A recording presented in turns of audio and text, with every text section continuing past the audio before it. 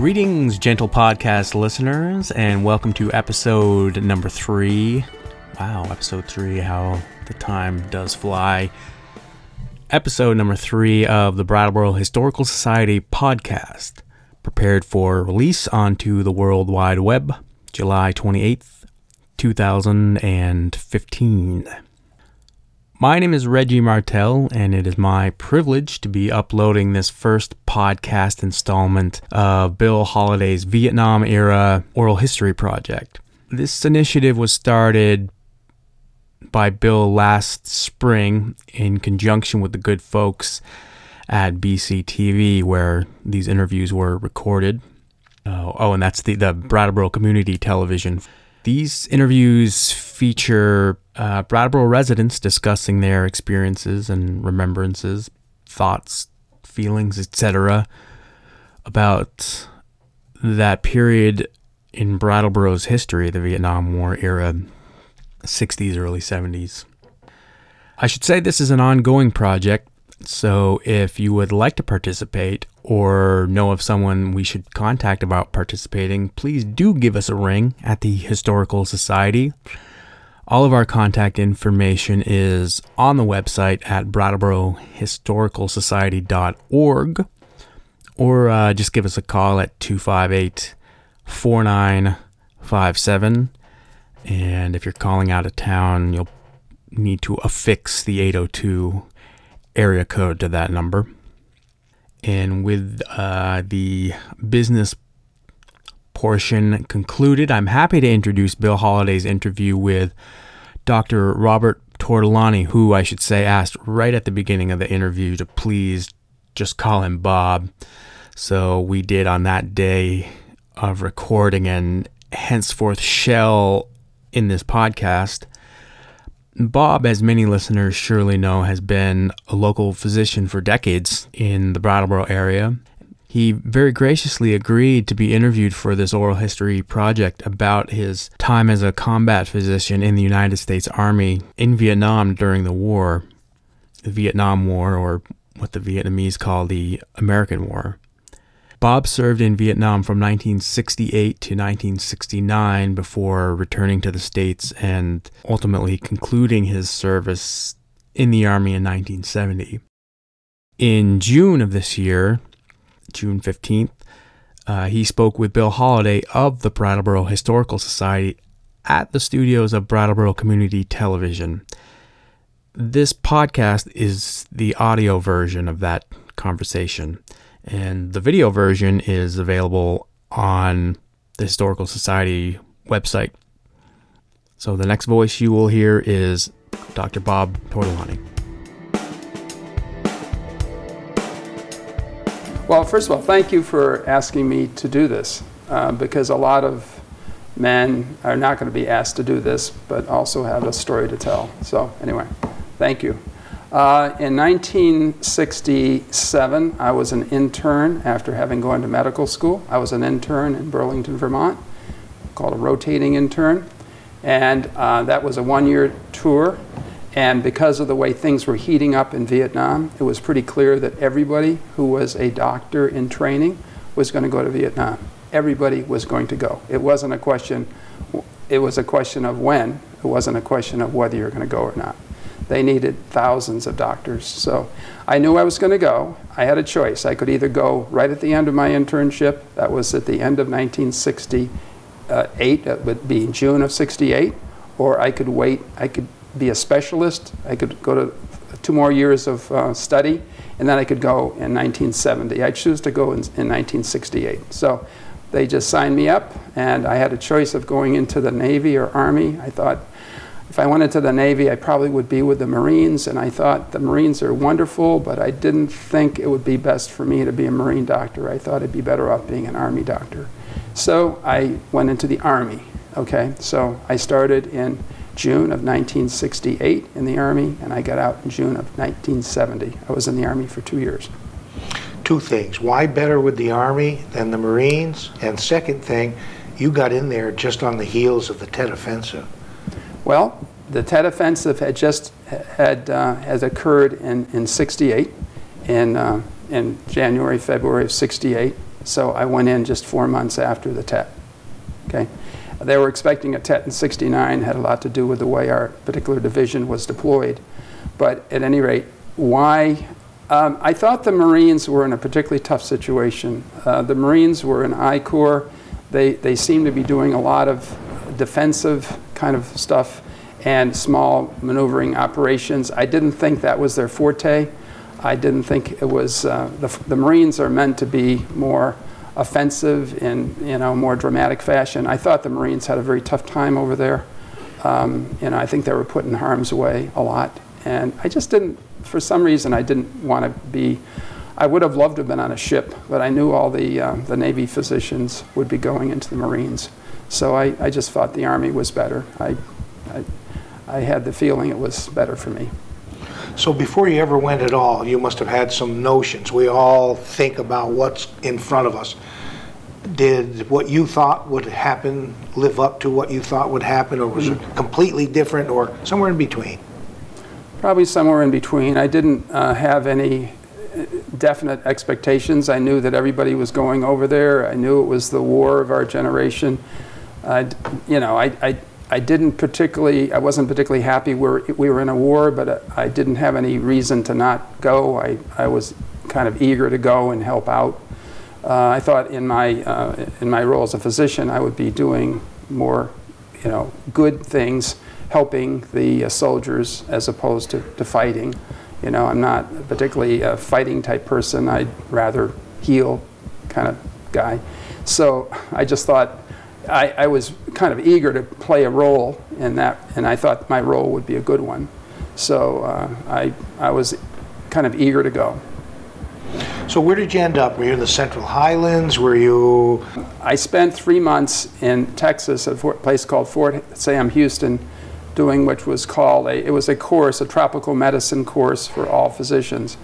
And we would learn about tropical diseases, the diseases we'd be seeing over there. We had some brush up on emergency procedures, putting in chest tubes and doing various airway procedures, and to kind of get us ready for that kind of thing. And we would also we learned how to salute, we learned how to march, we learned the rudiments of being an officer in the Army.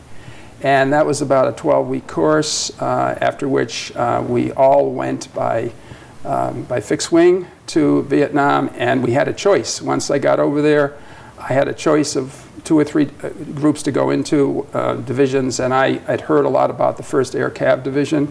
I thought that they were a very elite division, and I wanted to be with them, so I chose to go to the 1st Air Cav Division, and I was chosen to be a physician in one of their battalions, a battalion called the 1st to the 7th. It was actually the 7th Cavalry, which was, we know about the 7th Cavalry. Yeah. But anyway, I was in the 1st, there was the 1st, the 2nd, and the 5th of the 7th. I was in the 1st of the 7th. That was one of the battalions, about 900 men. I was the physician for 900 men for 8 months. And in the last 4 months, I was with 3 other doctors in a small hospital kind of unit. So when we got there, we were in I Corps. We were in near Hue, and actually between Hue and the Ashaw Valley, in a place called Camp Evans. And I was there for 2.5 to 3 months. Actually, we were kind of getting ready to go into the Ashaw Valley in October, about 6 weeks after I got there, when we were given orders to go to 3 Corps. The entire division was lifted over the course of 2-3 weeks to 3 Corps. They were expecting a second Tet offensive in 1969, so they deployed the division around Saigon. We were 75 miles northwest of Saigon in Tay Ninh province. That's where our brigade was. The brigade was 3 battalions. We were one of 3 battalions in Tay Ninh province. Then another one was deployed sort of a little bit northwest of Saigon, and the other was a little bit northeast. We were west-northwest, way west, and a little bit north. So we were near the Cambodian border. There was, it was a pretty hot area. Let me ask, were you in a fixed location for the most part, or were you hopping on the horse of the 1st Air Cav? Yeah, I was always on the horse. We would always have a rear area. It was called Tainin West, which was the big rear area, and then each of our battalions had a forward base. We called it a fire base. They would pick they would take some bombs and bomb the jungle, flatten it out, and put one company of men would be defending this small base, and there would be three howitzers, a battery of artillery supporting the other 4 rifle companies that would be working out, anywhere from 3, 5, 10 miles out from that fire base. And I would have a forward battalion aid station at the fire base, and I would go out to the various companies each day.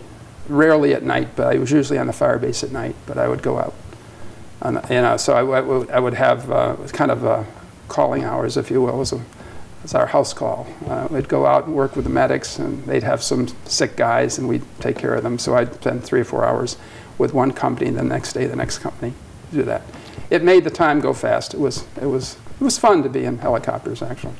But you were at terrible peril with what you were doing, moving out into those forward positions like that. And I assume you didn't go alone. You must have had an army of nurses with you. No nurses. Just you? Yeah, no nurses. No. Just no nurses at all. No, right. The medics were the guys who did the work.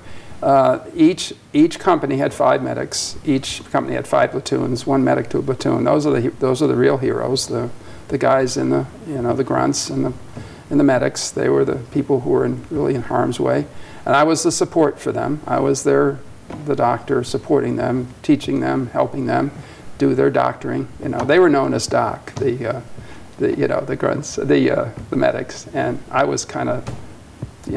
I was the officer, but they so anyway, so it was a pleasure to serve these guys, these medics. They were wonderful, and the fellows who were out in the boonies were great too. They were just wonderful people.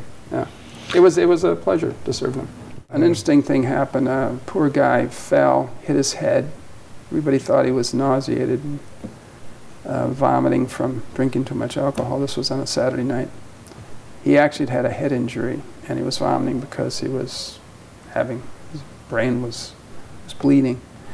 So and he had a cardiac arrest, and one of my medics resuscitated him and kept him going for an hour and a half while we took a helicopter to a hospital ship called the Sanctuary off the coast. This was an I-Corps.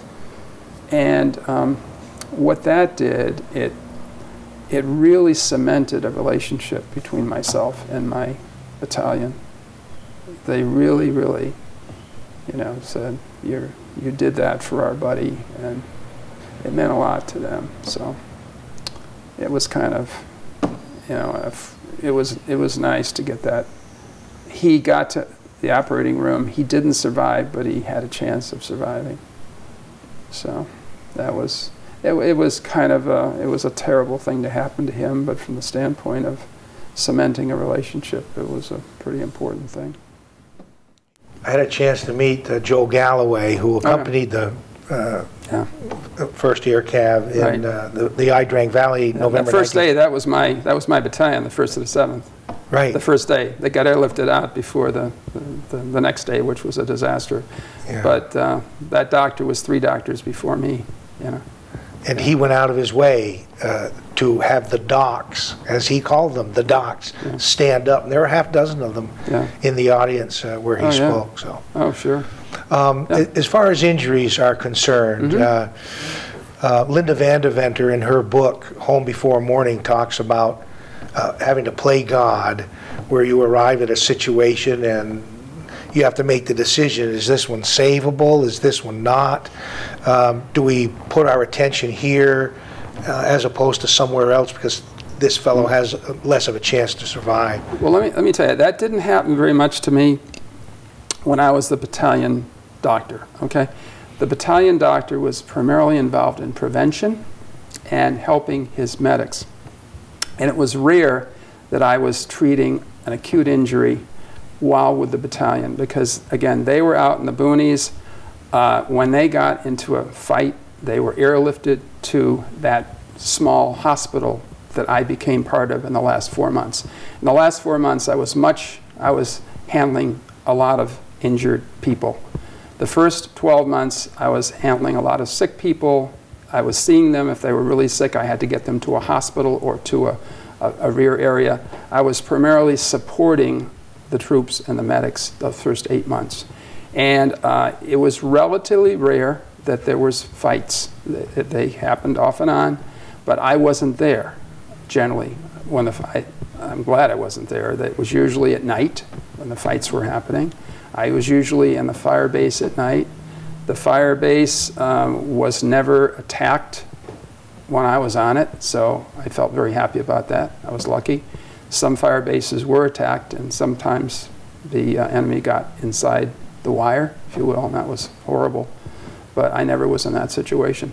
Probably the most dangerous thing I was involved in the first 8 months was in the very rear area where we were rocketed all the time. The 122 millimeter rockets had a range of about 15, 20 miles, and they were very erratic, but they always shot them off around noontime and around supper time. They knew when everybody ate, so they were trying to get a lucky hit. You know, they're very smart. You know, the enemy were very smart.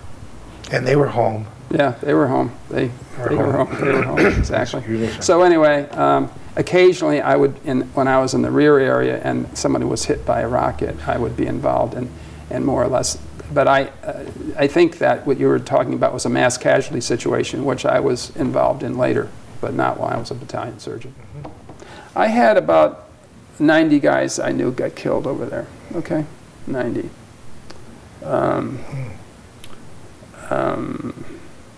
I saw some bad things. I saw 2 planes crash. I saw the moment of impact. Everybody was killed on both planes. One was a fixed wing, one was a helicopter. One was carrying mail. A mail came down like that. That's hard to see. And then securing the site when they came down, you had to secure it. You know, because it was late afternoon, so you know, if you didn't secure that area, the North Vietnamese would come in there. That was an I Corps. That was about 4 weeks after getting there. That's pretty rough. How about the weather? How did you cope with the weather? It had to be very, very different from Burlington, Vermont. It was different. It was always hot. Texas gave me a sense of that. In Texas, it was 90 to 100 degrees. But the humidity wasn't as high in Texas as it was in Vietnam. In Vietnam, it was very humid, and it was hot. It was hot and humid, or sometimes it was monsoon season. It was very wet. When I was the first part of my tour, like in October, November, it was very rainy. It was and very, very wet, and then it got wet again. It seemed to me sometime around April. But between like November and March, it was drier. And they had dry seasons, wet seasons. It was always hot, except if you were in the Central Highlands, it would be cool at night sometimes, like 45, 50 degrees. No snow, no snow, no snow. Have any of the fellows that you worked with, the docs, or any of the other doctors that you may have gone over with and then were dispersed to other locations, do you stay in touch at all? No, no. I saw one of them when my second year after Vietnam. I was in Colorado, and I saw one of them there, but no, the answer is no. That's one of the sad things. I wish we did, but no contact. A lot of the veterans have come back with major psychological baggage. Mm-hmm. Have you been able to avoid that? Does that bother you even from time to time now, or is it something you've learned to manage or not manage well? Well, what I say is they call this thing post-traumatic stress disorder. See, my theory is it's not a disorder. I think the disorder is the trauma that people go through. And I think it's the normal human reaction to trauma is post-traumatic stress. I don't call it a disorder. I call it normal. And to some extent, I think those people who were in close combat were the ones who were suffering most. And I think the younger people and the people who were in close combat all the time had a much harder time with post-traumatic stress. I've been pretty lucky. I haven't had too much trouble with that. I've just, you know, it was a hard experience, an amazingly particularly difficult year, but I haven't had symptoms the way a lot of people have. But I call this a normal reaction to a very abnormal situation, and I don't call it a disorder. By the end of your tour of duty, were you looking forward to getting out, or were you thinking, maybe I should stay longer? No, I was looking forward to getting out. I had no qualms about that. And was that a general consensus among veterans who were over there, where the primary objective was to be safe long enough to get home? Yeah, I think the people who were there for 1 year did not generally want to go back. I think some of the career people wanted to go back. I think also some people found it very hard to go back home because actually they were taught skills that were really not very useful at home, and they felt very alienated by what they came to when they came home. There was not an open reception, if you will. People were not particularly kind to the Vietnam veterans when they came home. There's another presentation at the same conference where I met Joe Galloway by a couple of professors who claimed not to have been able to have found any historical evidence, or relatively little, of how the veterans were treated when they came home. Everybody says that, but there doesn't seem to be much, if any, photographic evidence or what have you. A veteran to that stood up in the audience and told a horrid story about what had happened to him at the Philadelphia train station. Yeah. And he said, you can put that in your book, that happened to me, that soldier was me, Joe Parrish from Philadelphia. Mm-hmm. How were you treated when you came home? Well, it's interesting. First of all, we were told it probably is not a very good idea to wear your uniform when you get home, which to me was, my God, that's hard to imagine. But I was told by some people as you were getting back that some people were not being kind, or they were being insulting to people in uniform, so that we had to kind of watch out. But I kept my uniform on, and I don't remember anybody saying anything bad to me. I do remember, this is again, the time between being in a jungle situation and being in the United States was about 4 days, and it's a very, very quick transition, very different transition. I came back on a plane that landed on the West Coast, and then I took other planes to get to the East Coast. I lived on the East Coast, and I remember coming in at night, and the first experience I had was getting a cab ride, and I had very little money. First of all, when you came back, I think you were issued $20 or something. We had a little bit of money.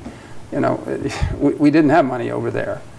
We had piastres. We had Vietnamese money, or we had money that was military script. We didn't have greenbacks, if you will. Mm-hmm. So they gave us a little money, so we, and made sure we could get home okay through the military. But I gave this, the taxi driver was very, very upset when I gave him what he considered to be a less than good tip. And, I would have thought that there would be some respect for someone in uniform, and I don't know, it just rubbed me wrong. So that was my first experience. Yeah, understandably. Yeah. How did you find the Vietnamese? And this could go in any one of a number of directions. When I was over there in 2007, 80% of the population was under the age of 35, for example. And they really were oblivious to it, although we were in situations where we sat in with government officials who'd put together American veterans and Vietnamese veterans. And a couple of those sessions were a little bit hairy until people loosened up a little bit. Of course, they call it the American War. We call it the Vietnam War, but did you get a sense, a feel for the Vietnamese people at all? I did. I became friends with some of the Vietnamese people that were working in the, like concession areas near bases and Pleasant. There were a lot of less well-to-do people that were filling sandbags or doing laundry, and they always were pleasant. You never were perfectly sure that they were on your side. I worked with some Vietnamese physicians. I had the opportunity to work in what was called a provincial hospital once a week for a few months while I was in Tainan province, and I got to know some of the physicians there. They were pleasant. There weren't many of them, but they were kind, and I got to know the traditions of the people. When the patients were very sick, the whole family would come and stay in the hospital day and night until the person either got better or died. And if they didn't think the person was going to survive, they would take the person home to die. That was sort of the tradition.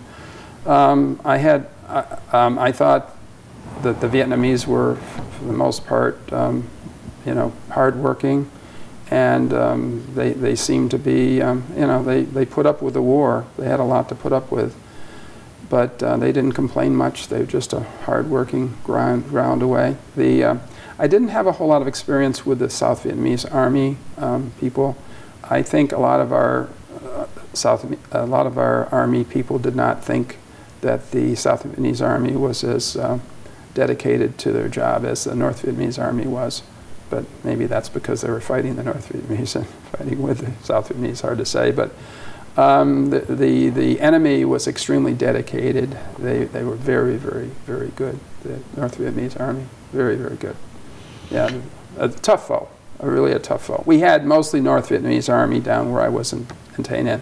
Up in I Corps, there was more Viet Cong, and up there, the injuries were booby traps, and as opposed to in the Tay Ninh province, there was a lot more big fights, big battles, and groups getting together. The last 4 months, again, I was not in the battalion. I was with 3 other doctors in a collecting company, and that was, we had some situations where we had a lot of casualties coming in. They would come in by helicopter.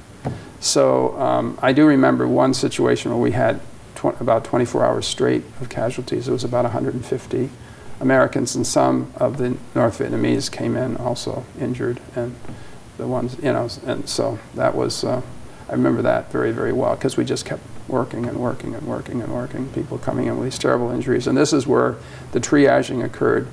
If someone was extremely badly hurt and you thought the chances of him surviving were so low, then that person, you wouldn't spend any time with that person. You just couldn't do it in a mass casualty situation, as opposed to civilian medicine. The sickest person or the most severely injured would be taken care of first. When you have 4 physicians and 150 people coming at you, that's mass casualty, and we had to triage those people. We took care of a few, but most of them went to another hospital a couple of miles away by ambulance, or some of the worst patients would go to an evacuation hospital in Cu Chi, which was about 20 miles away from where we were. So we had Cu Chi? Cu Chi. Yeah, I've been there. Yeah. Yeah. So we had to make that, that was an evac hospital. We had to make that decision. So that's a mass casualty. It's uncomfortable to do that. It was also, I found it uncomfortable to work on the North Vietnamese. But we did. We always took care of the Americans first, but if we had time, we would take care of the North Vietnamese. It was a bit hard because, they were trying to injure you, kill you, but they were just trying to do their job, so they deserved care also. Yeah, it must have been very tough. Yeah. Any conversations of any kind with NVA or VC that no one ever say thank you or anything like that? Or No. Absolutely nothing. No. These guys were in bad shape. They were really badly hurt. Mm-hmm. Yeah. But I'm assuming you saved some. Well, you got them, tried to patch them up, and sent them along. You didn't spend a whole lot of time. You just had to triage. Again, they had an ambulance crew. We had helicopters taking people in these mass casualty situations. You did what you could, and you just triage. You take care of some of them, but most of them are going to go either to a place to rest, or they're going to go to a surgical hospital, or they're going to go to even a bigger hospital and a surgical hospital. We had a small surgical hospital with 4 surgeons about a mile or 2 away, and some of the people with obvious surgical injuries would go right there, but some of the people with multiple injuries who were extremely bad, they would go to an evac hospital. But we had IV fluids. We would be able to do basically urgent care, immediate care, stabilization. We didn't have blood, but we had fluids, and hospitals would have blood, and anyway, that's the way it worked. Ever coconut oil? No. Never. I just heard that someplace. No coconut oil. Okay. Let me ask. Sure. Did you get a sense that the United States was going about this war in the right way? No, I didn't think they were. I mean, I think one of the things that people should understand about the heroism of the American soldier over there was that it seemed like the war had a lot of political aspects to it. We understood that certain of the staging areas were like Haiphong they did not bomb. Starting in November, I think, of '68, they stopped keeping ships from going into that harbor. So it seemed like we really weren't fighting the root of the problem. They for political reasons, they stopped that. You couldn't go into Cambodia in 1968 and '69. You know, they did in '70, but in '68 or '69, the enemy could go back and forth, and a lot of our bases were within 5 to 10 miles of the Cambodian border, and you couldn't take a plane and go after them over the border. You couldn't shoot into Cambodia in '68, '69. So I think a lot of the soldiers were feeling, you know, this doesn't seem right. This is like, you know, if we're going to do this, why don't we kind of do it all or nothing, you know, do it really right. You've heard the saying that you've got your arm tied behind your back. Well, so I think a lot of us, maybe all of us, felt that we had constraints that didn't make a lot of sense if you're really fighting to win something. And so there was a little cynicism. People were feeling, well, gee, you know, this doesn't make a lot of sense. Why aren't they doing this and that? It became very clear that a very important thing was to help each other to try to get through this. Okay, and there was a tremendous sense of camaraderie among the soldiers and a tremendous sense of bravery. I mean, to think that you're fighting a foe that's very, very aggressive, a very good soldier, and you have constraints on what you can do for political reasons or whatever reasons the leaders thought. And it made you upset, I think most soldiers were upset by it, and got to the point where, you know, we'll do our jobs, but we're going to try really hard to just take care of each other and try to get out of this, try to get home. That was a very important thing. Speculative question here. Yeah. We've been in many, I'll call them altercations, 2 in Iraq, Grenada in the early 80s, Lebanon in the 80s, and of course most recently Afghanistan. It seems like the same kind of political constraints are in place today. Yeah, I think so too. It's absolutely true. It doesn't seem as though we learn lessons. I think those of us who were in Vietnam thought that maybe this war, which was a long war, it went on for 12 or 13 years, it gave us some time as a country to try to patch things up from the standpoint of being of maybe nuclear disaster with the Soviets, that this was one of those sideshow wars. Well, it didn't seem like a sideshow when we were there, but it bought some time and maybe some changes in the approach that the governments had to each other. So maybe it kept us from having a bigger confrontation with the Russians themselves or with the Chinese. You know, the Russians and the Chinese were feeding things to the North Vietnamese, and you know that's the way they were doing it, and so they were making them feel good, and you know went on, and time passed, and I think tempers got a little bit less. The Cold War kind of eased up a bit, so that by 1975 things were less scary than they were in 1955 or 60, when the peak of the Cold War. You know, there was always a fear about nuclear holocaust. I think things got better. That's what I feel. You have to take something good out of that war. It was really bad. You had to take something good out of it, that maybe it kept us from having a worse war. It didn't teach us any lessons because we don't seem to learn very well as a country. And maybe our leaders need to work a little harder to get things right as we face wars in the future. But I think something good has to come out of Vietnam. It really does. It was too hard on our country. It remains hard on our country. I have a feeling, though, the Vietnam veterans are being looked upon not so much as bad guys anymore. I think accepted that the country, I think, is starting to finally heal. I think that Vietnam veterans are accepted more as, they did the best job they could, and this was not a war that anyone was going to win. We were not going to win that war. The Vietnamese would have fought to the last man. Absolutely, you had absolutely no doubt about that. If they had 6 guys left, and those fellows who were counting you didn't grab territory. It was all about body counts. So the OB, the order of battle. Yeah. North Vietnam was a very large country. I think at that time they had a population of between 40 and 50 million people, and there were 500,000 men coming of age 18 every year. I mean, if you did the math, you're never gonna get ahead. I mean, you're not gonna kill that many of the enemy. I'm sorry people didn't think about that a little bit more, because it's just not going to work. I mean, this was not a good strategy. Now, I think in the future you have to if you're going to have a big war, you gotta play to win. Yeah, you should try to avoid wars at all costs, diplomatically. Yeah. How about you personally? When we look back over our lives, and both of us have considerable water under our bridges at this particular point. Sure. You look at things and you say, that was a turning point, that had the greatest impact on me in my life, or where would I be if I had not done this and that?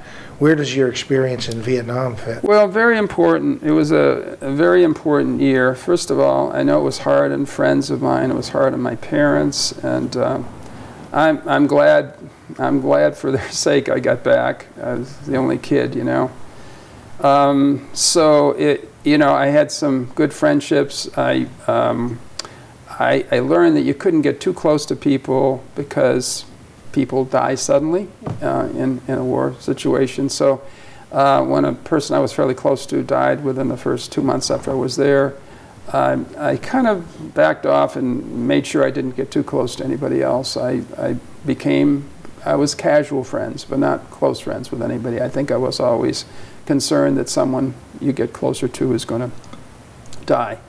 And, some of that's been a problem for Vietnam veterans in general. I think a lot of Vietnam veterans have had some difficulties with, at least initially, with relationships, because they were not sure they weren't going to lose a relationship. That's going along with the post-traumatic stress was the sense of, well, are you going to be there the next day, for them? I think that was one of the worries that a lot of people had, because they saw so many of their friends not make it. So I guess I would say it was an extremely influential year for me. I felt that I had personally done an okay job over there. I felt bad that the country treated the veterans the way they did when they came back. They couldn't separate the war from the warrior, if you will, and I think that was the biggest shame. I think that I can't say enough about the bravery of the American soldier over there, how they cared about each other, how they cared about their leaders when their leader was a good leader and didn't put them in harm's way for no reason at all.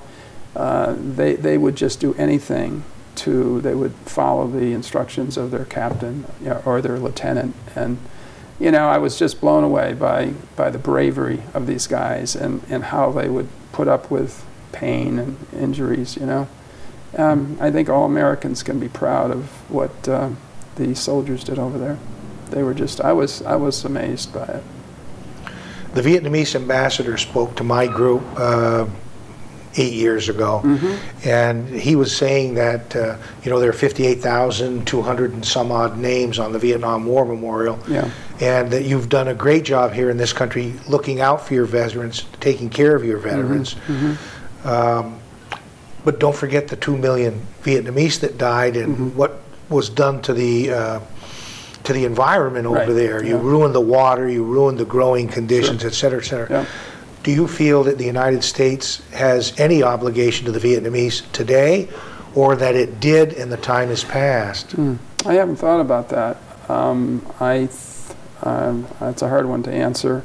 I think that we should be at least in some way responsible for our actions, and perhaps at the very least say, sorry, made some mistakes. I think had they known that Agent Orange was going to be so harmful to both Americans and Vietnamese, they probably wouldn't have used it. I think the whole theory was that it was going to reduce deaths rather than cause deaths. So, but in terms of financial remuneration, I don't know. I don't have an answer for that. I think we could say, anything we did to the environment was a mistake, and we made a mistake. I'm sorry about that. Yeah. All right, I want to come back to where we started or didn't start. I don't know if you feel comfortable with it right now, but I will ask, and we can cut it out if you don't want to do it. But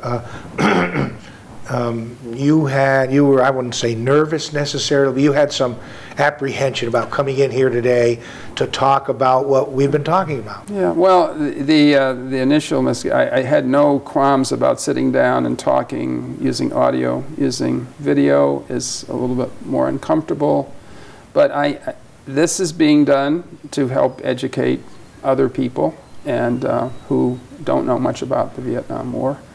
So I'm happy to do it. It basically opens up some tender spots. I think all of us felt very, very bad about the way veterans were treated when we came back. You can't help but feel that way. I mean, you put yourself in harm's way. You do the best job you can for your country, and you should be. I think that your country should be at least accepting you back with open arms and thanking you for getting home. And we didn't have that. Luckily, we had families and friends who did that. But in terms of being accepted as someone who was there doing his job, just didn't have that feeling. Yeah, which is a shame. I think veterans always need to be treated respectfully. I think people who are willing to do things for their country are special, and I think they need to be thanked. That's what I think. I was out at Kent State for the 40th anniversary of the shooting out there. Mm-hmm. So May 2010, and there was a session going on, a lot of veterans in it, and one guy particularly got up and just bolted out of the room.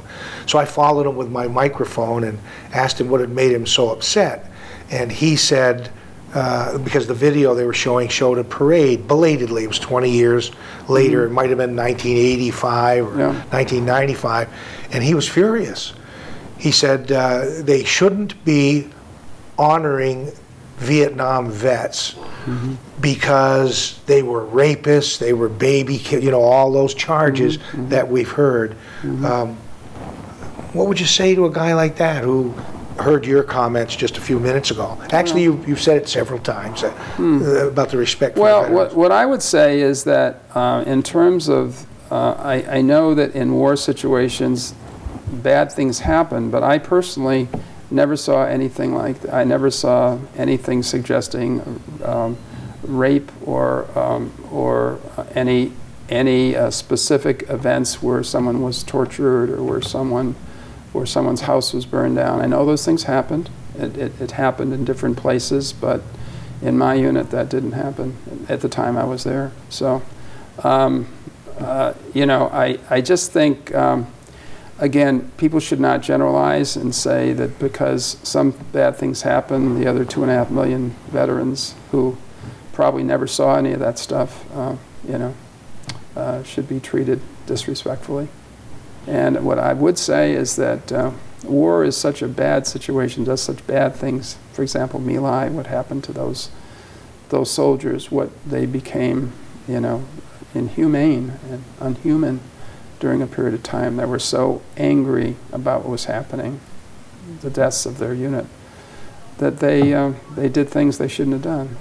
But that's what war does, and we should really try hard to avoid putting our people in in war situations. I'm not going to say they were treated badly. The issue is, I think you could treat a returning soldier with honor, or you could, feel uncomfortable or ignore him. There was not any sense of, I think, treating someone who came back from that with any type of respect and honoring him. And I think that's the thing. And I think that we were used to seeing our fathers and our uncles honored when they done their job, in the service. That's whether it was Korea or Second World War. There was something different about the Vietnam War, that the American people were so much against the war and had developed such a sense that the American soldiers were not doing what they should be doing, perhaps, that they developed an attitude about it. Anyway. Maybe you'd comment on the draft, too. I try to tell kids in my high school the difference is the draft. Mm-hmm. You're 17 years old, sitting in this classroom very comfortably. There's no pressure on you, but where would you be, what would you be doing right now if you knew in another year you were going to be drafted and sent into an unpopular war? Mm-hmm. Is it the draft?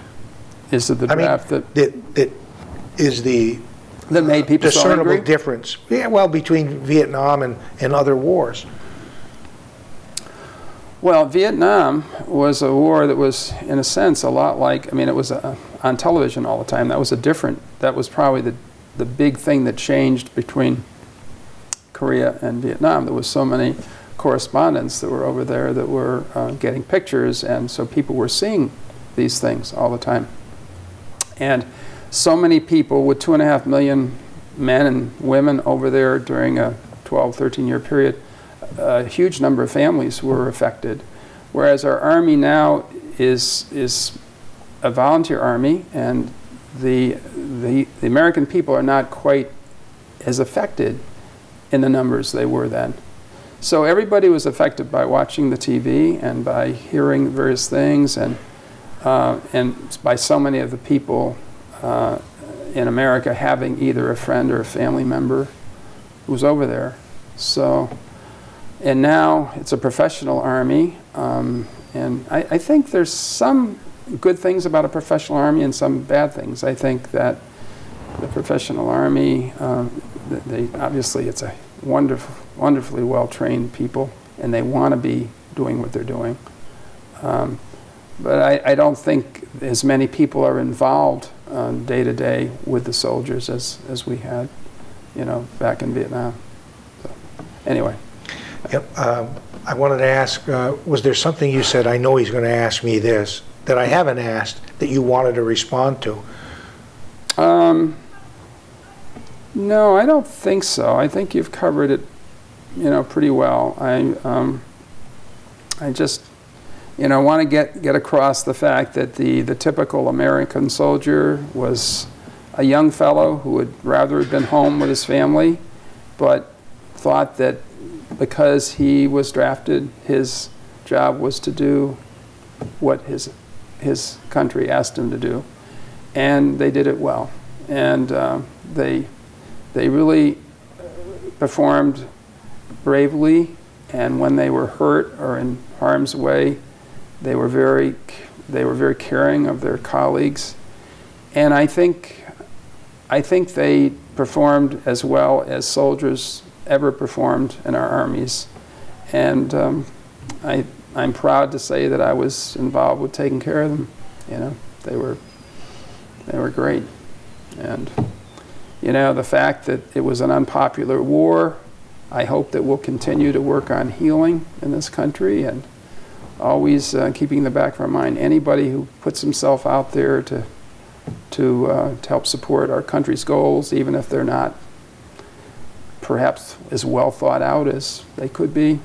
That's our job, and when people are finished doing their job, they should be treated respectfully. In all future wars, I think that's very, very important. I hope we don't have too many wars in the future, but we seem to find a hard way to get rid of them. Yeah, we do. I did have one other question, sure. And I meant to ask earlier, and I packed it away, and that was here in the Brattleboro area. Do you immediately recognize other Vietnam veterans and or veterans in general? Is there a camaraderie among veterans, or come see, come saw?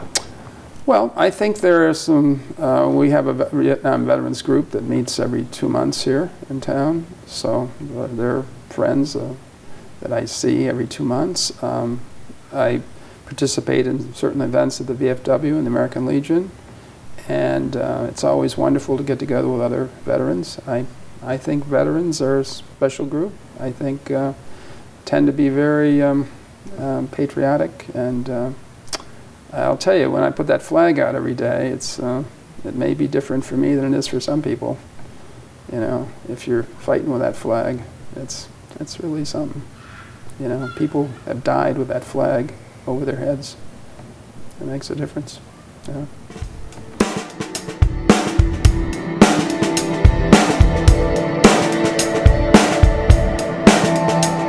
Thank you for listening to the Brattleboro Historical Society podcast. We hope you have enjoyed the program.